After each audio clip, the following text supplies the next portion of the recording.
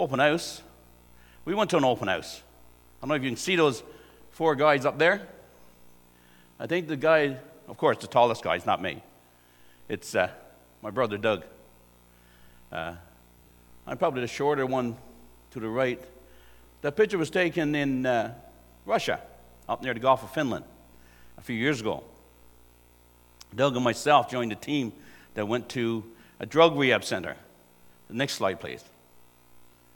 And it was quite the learning experience. I was a little skinnier back then. I'm the bald guy, one bald guy. It was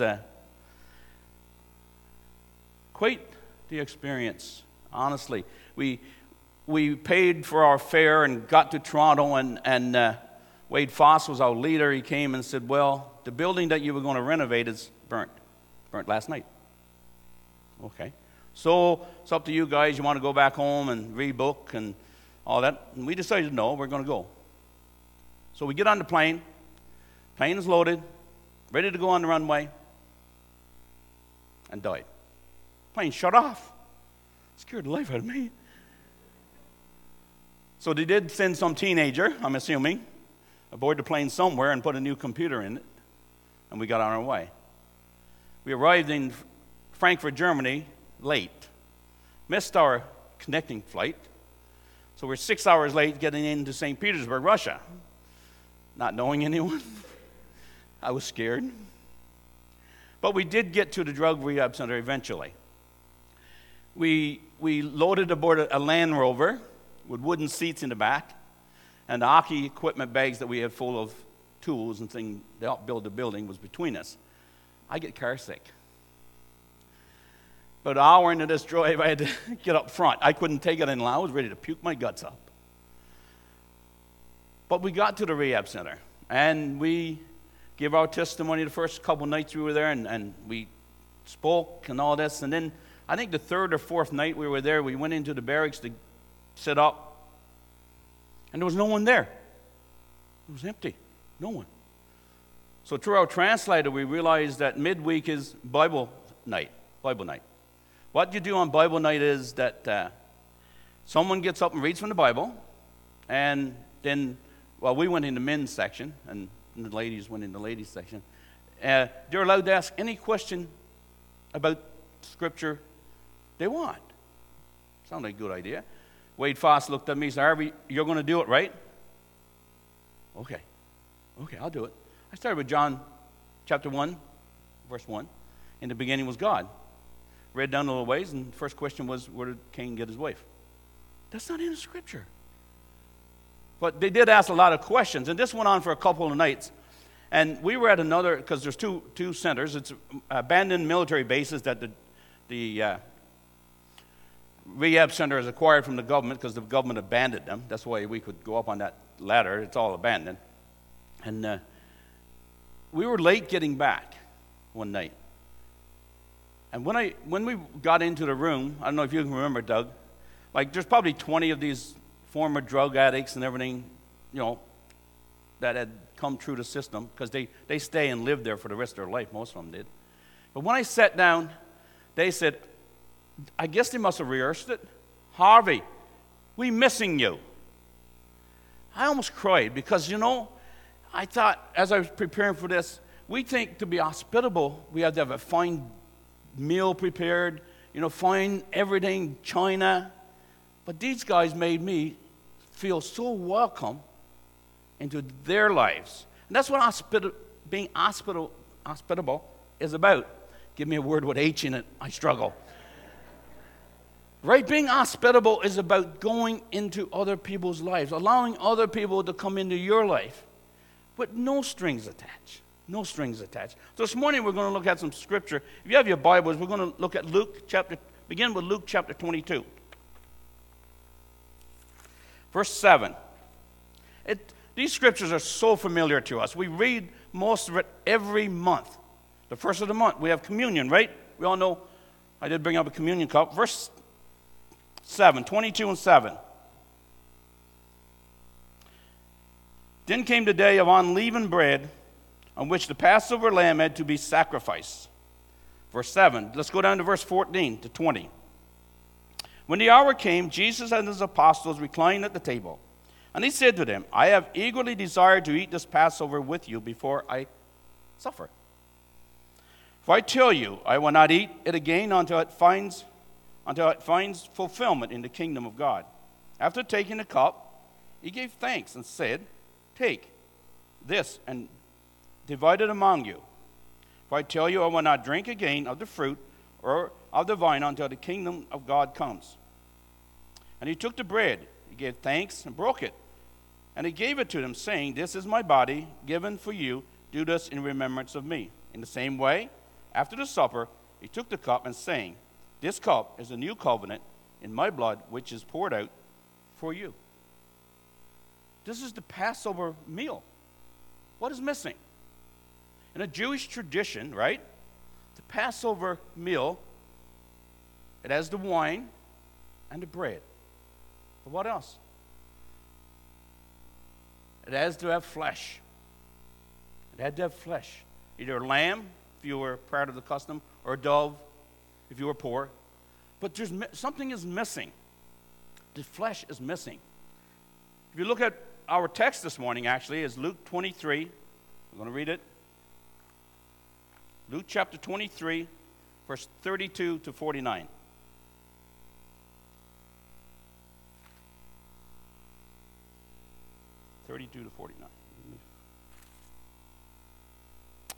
Two other men. This is after the Passover celebration. Jesus said, now he's on the cross.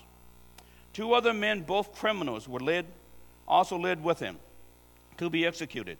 When they came to the place called the Skull, they crucified him there, along with the criminals, one on his right, the other on his left.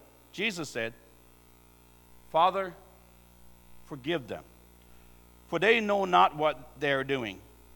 And they divided up his clothes by casting lots. And the people stood watching, and the rulers even sneered at him. They said, He saved others. Let him save himself if he is God's Messiah, the chosen one. The soldiers also came up and mocked him. They offered him wine vinegar and said, If you are the king of the Jews, save yourself.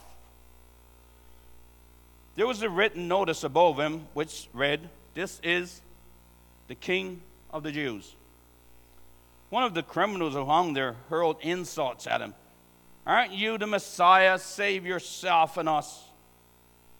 But the other criminal rebuked him. Don't you fear God? He said, Since you are under the same sentence, we are punished justly. For we are getting what our deeds deserve. But this man has done nothing wrong. Then he said, Jesus, remember me when you come to your kingdom. Jesus answered him, Truly I tell you, today you will be with me in paradise. Today you will be with me in paradise. See, he didn't just invite that criminal to go with him. He invited the whole world, the whole human race, you and me.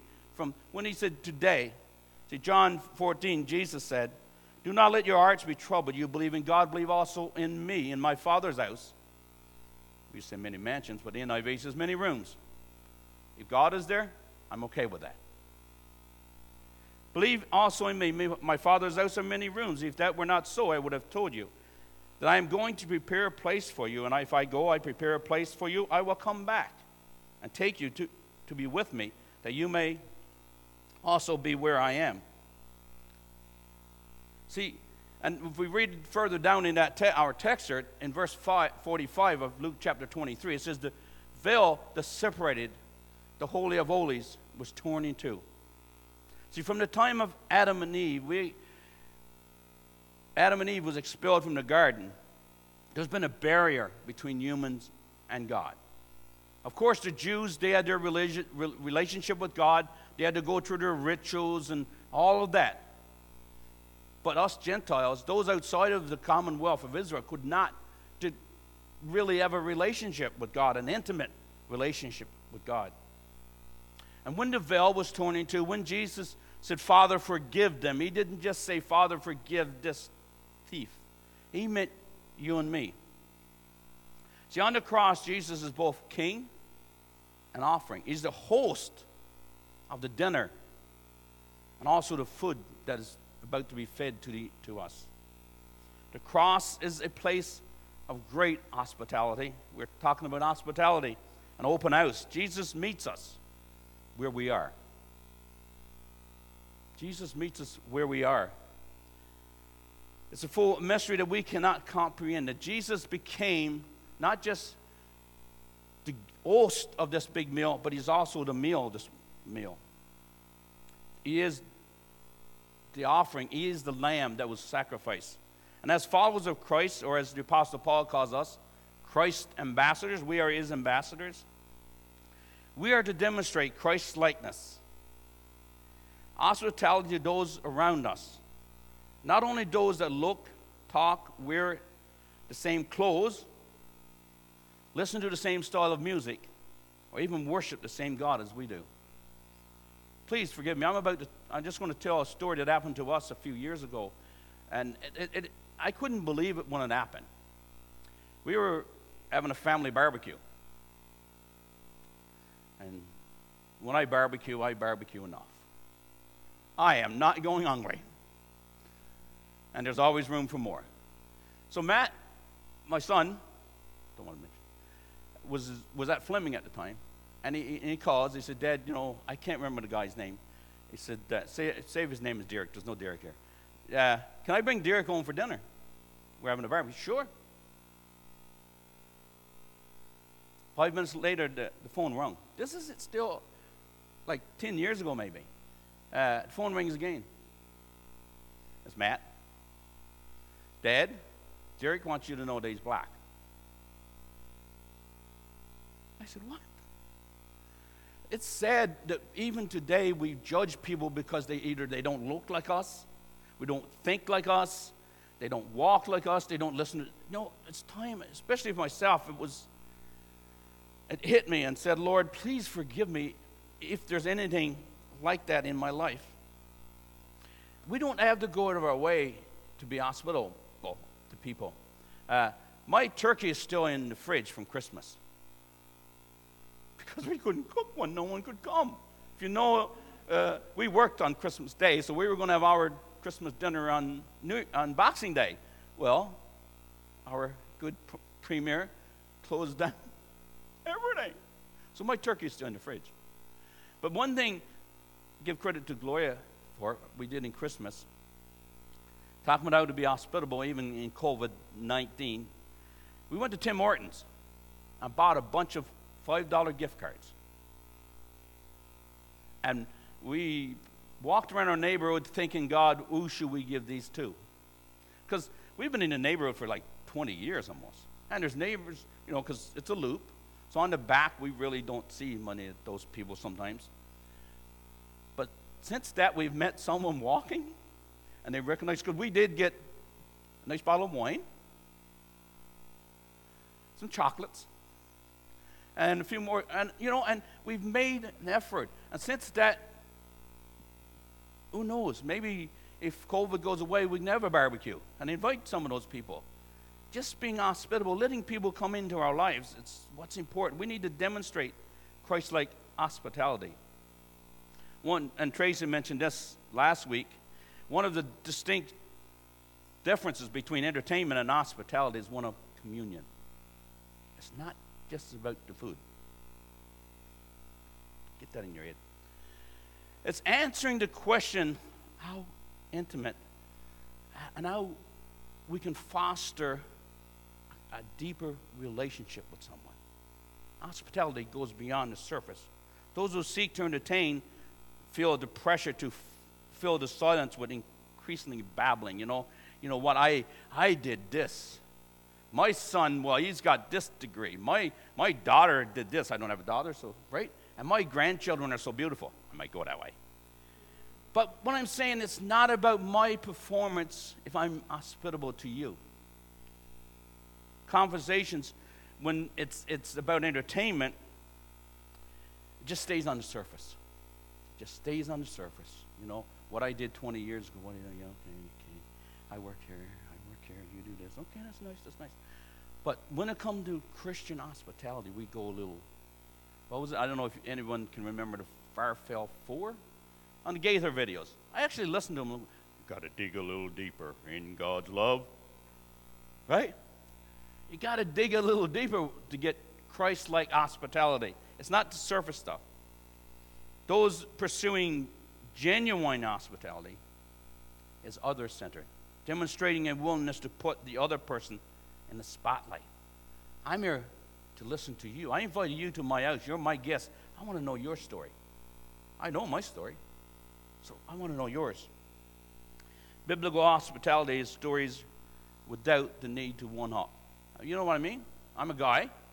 I don't fish, but I have some of my brothers fish. You know, you catch a fish this big. When you tell the other guy, he gets this big, and then it gets this big, you know? And by the time the story's got around for 3 weeks, I got a 42-inch pike, right? So it goes. And, you know, I learned this lesson really good this year at the deer camp. Oh, yeah. Because I'm a guy, and I can do that, right? But this year, I think the second day of the season, one of my buddies shot a 12-point buck. That's amazing. And all I've ever shot is these little guys, you know, the bucks with this. Then a couple days later, I did shoot a 10-point buck. But he had already helped me one or two. So I couldn't do that. And like I said, I'm guilty of that. I don't know about you. Christ-like hospitality asks for the meaningful questions and allows the time for the other person to speak. See, Christ-like hospitality tunes spiritual ears towards the joy, the pain, and the fears of those sharing the meal, and models an environment where relationship, intimacy, moves easily from superficial to spiritual. Spiritual.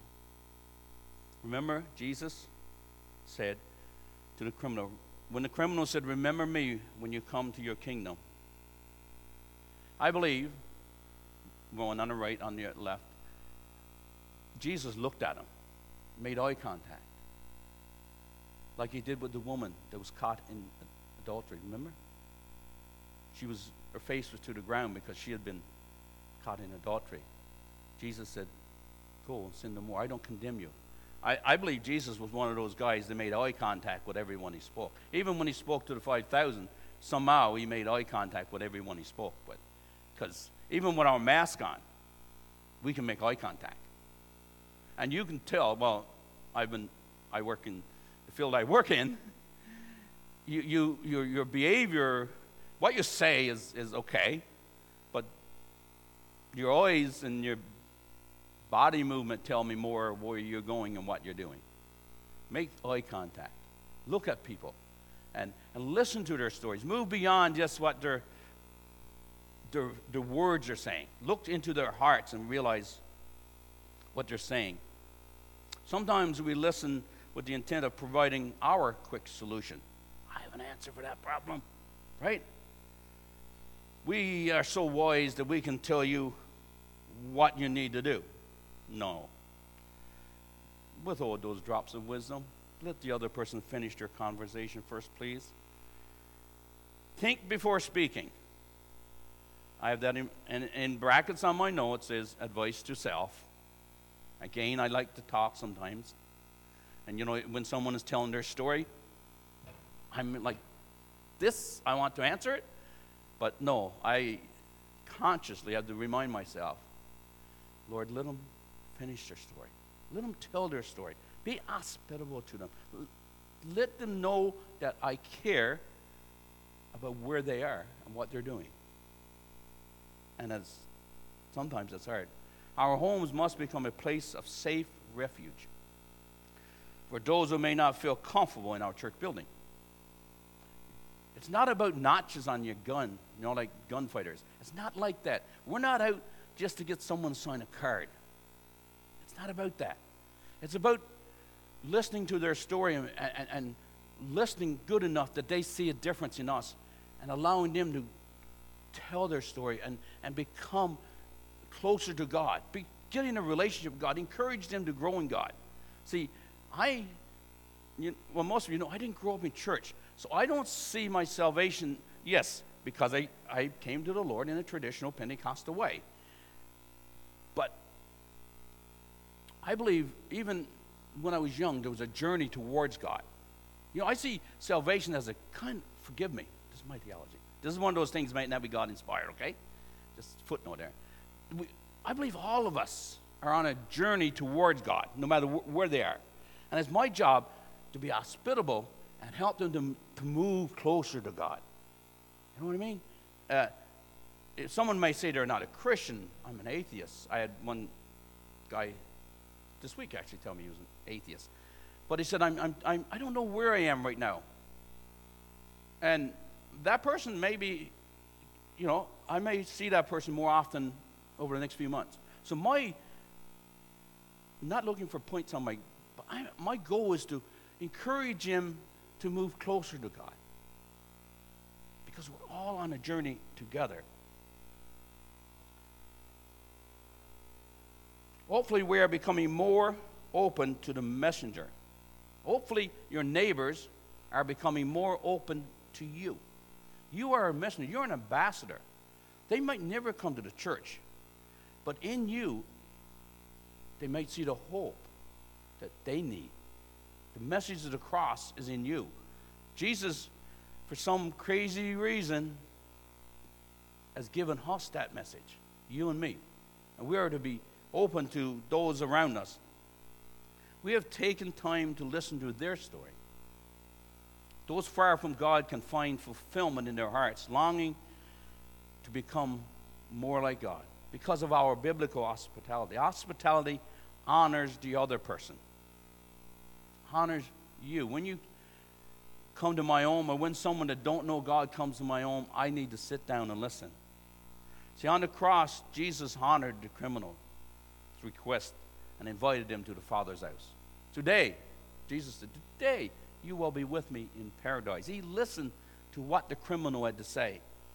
When the Christians use their gifts of hospitality, they aren't expecting return favor. We don't do it because we're going to return something. They're going to return a favor from me. If I decide to go and help Charlie, well, Charlie is part of our church. But if there's someone that's not part of my church, if I decide to go and help them, if they don't know God, it's not because I want them to come and help shovel my snow next year because my snowblower gave out. It's because I want them to see God in me. We show hospitality because God showed hospitality to us. I don't know about you, but I'm here because some Christian listened to my story. Some Christian showed me some hospitality. I'm not sure about your story, but I'm saying most of us here, yes, some grew up in the gospel cradle, rocked in the gospel cradle, but those who didn't grow up in that gospel cradle, it was because someone took some time and listened to their story, where they were coming from. And because of that, the love of God was shown through Christian hospitality. See, Christ-like hospitality listens to the other person's story. That's all I'm saying this morning. There's a funny saying, most of us probably heard it before. He gave us 2 ears and 1 mouth for a reason. Listen to twice as much as you say in most conversation, because someone else is telling their story. My cry this morning, my heart, since Pastor Tracy started this, is, Father, give us eyes to see and ears to hear, a heart filled with Christ's love and hospitality. Let's be hospitable. There's a world out there that's looking for someone to listen to their story. We need to listen. We need to listen. Let's stand. Ask Brian to come back.